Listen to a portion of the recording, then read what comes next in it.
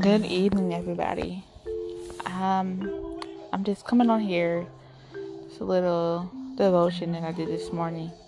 I'm not sure what I will call this, but I'm going to be reading from the first scripture. It's from John 13:13 through 15. It's the Amplified version.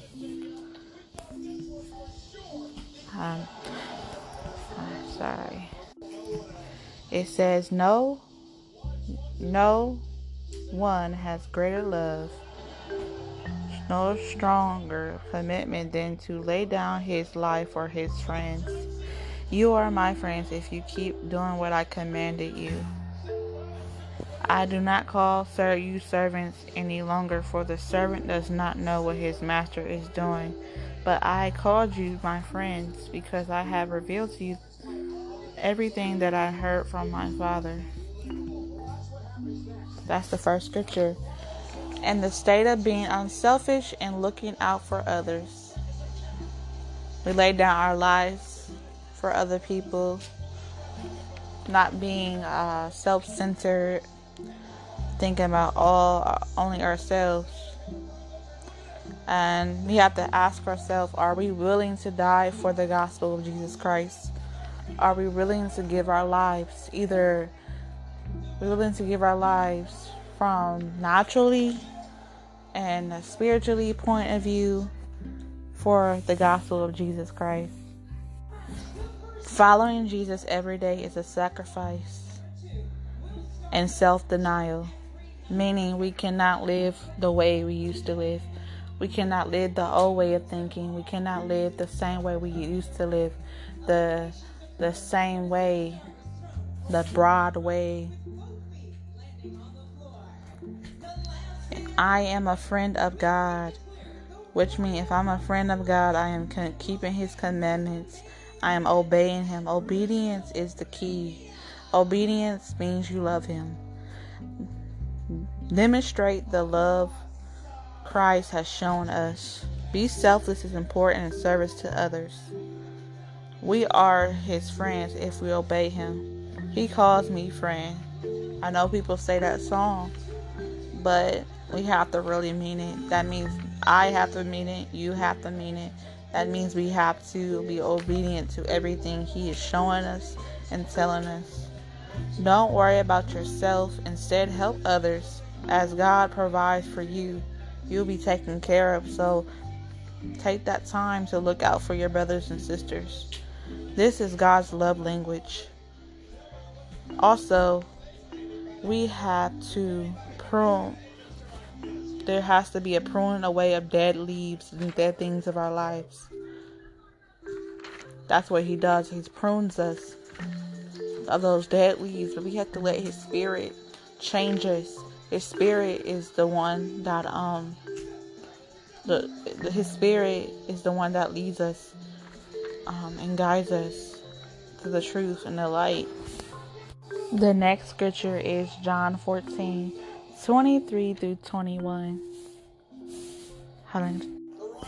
John 14:23 through 31. Jesus answered, "If anyone really loves me, he will keep my word, my teaching, and my Father will love him, and we will come to him and make our dwelling place with him. One who does not really love me does not keep my words, and the words teaching which you hear is not mine, but is the Father who sent me.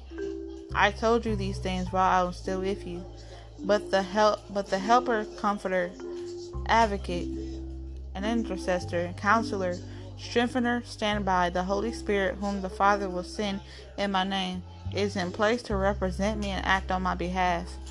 He will teach you all things. He will help you remember everything that I have told you. Peace I leave with you. My perfect peace I give to you. Not as the world gives, do I give to you. Do not let your hearts be troubled, nor let it be afraid. Let my peace calm you in every circumstance, and give you courage and strength for every challenge." It's the Amplified version. Sorry. "You heard me tell you, I am going away and I'm coming back to you. If you really love me, you will have rejoiced, because I am going back to the Father, for the Father is greater than I. I have told you now before it happens, so that when it does take place, you will believe and have faith in me. I will not speak with you much longer, for the ruler of the world, Satan, is coming, and he has no claim on me, no power over me, nor anything that he can use against me. But so that the world may know without any doubt that I love the Father, and I do exactly as the Father has commanded me, and act full in agreement with him. Get up and let us go from here. So, keep the words of our Savior. Love, not keeping it, means that not keeping his words means we don't love him. It means we're not obeying him. If we don't obey him, we don't love him. We suffer more with imagination than reality. Don't meditate on your worries, and anxiety increases. Peace comes through obedience. Let the Prince of Peace in your heart. The Holy Spirit helps us to remember. Holy Spirit teaches us. And the Holy Spirit will remind us of things that he has said. So we don't have to worry about anything. Love him in obedience. Embrace the calling God has put on your life. Surrender to his will. Have confidence in our Father, what he is doing in our lives. We're here to do the will of our Father. We're here for our Father's business, and we must get to it. We must be about our Father's business. And I'm about to get to the next scripture.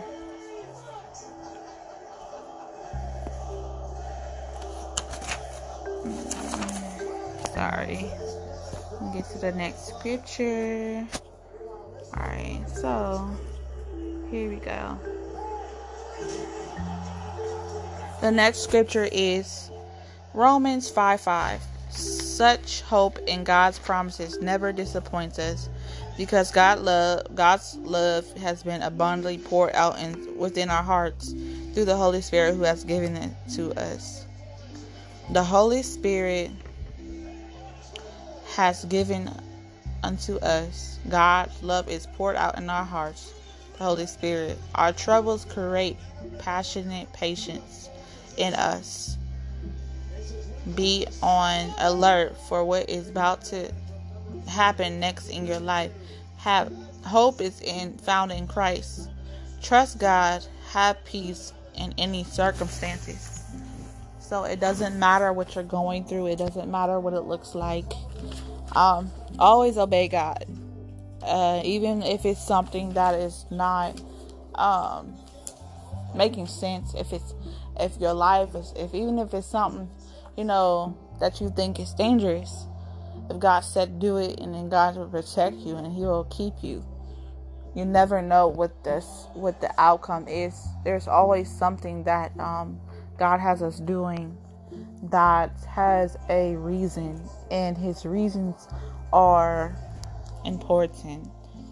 He doesn't do nothing without having a true meaning to it. He don't do things just to do things. He do them for a reason. So we must trust him through everything we go through. So let God prune those things out of your life that is not like him. In obedience, we must practice obedience. We must obey every day. We must be about our Father's business in these last and evil days. I hope you have a good day.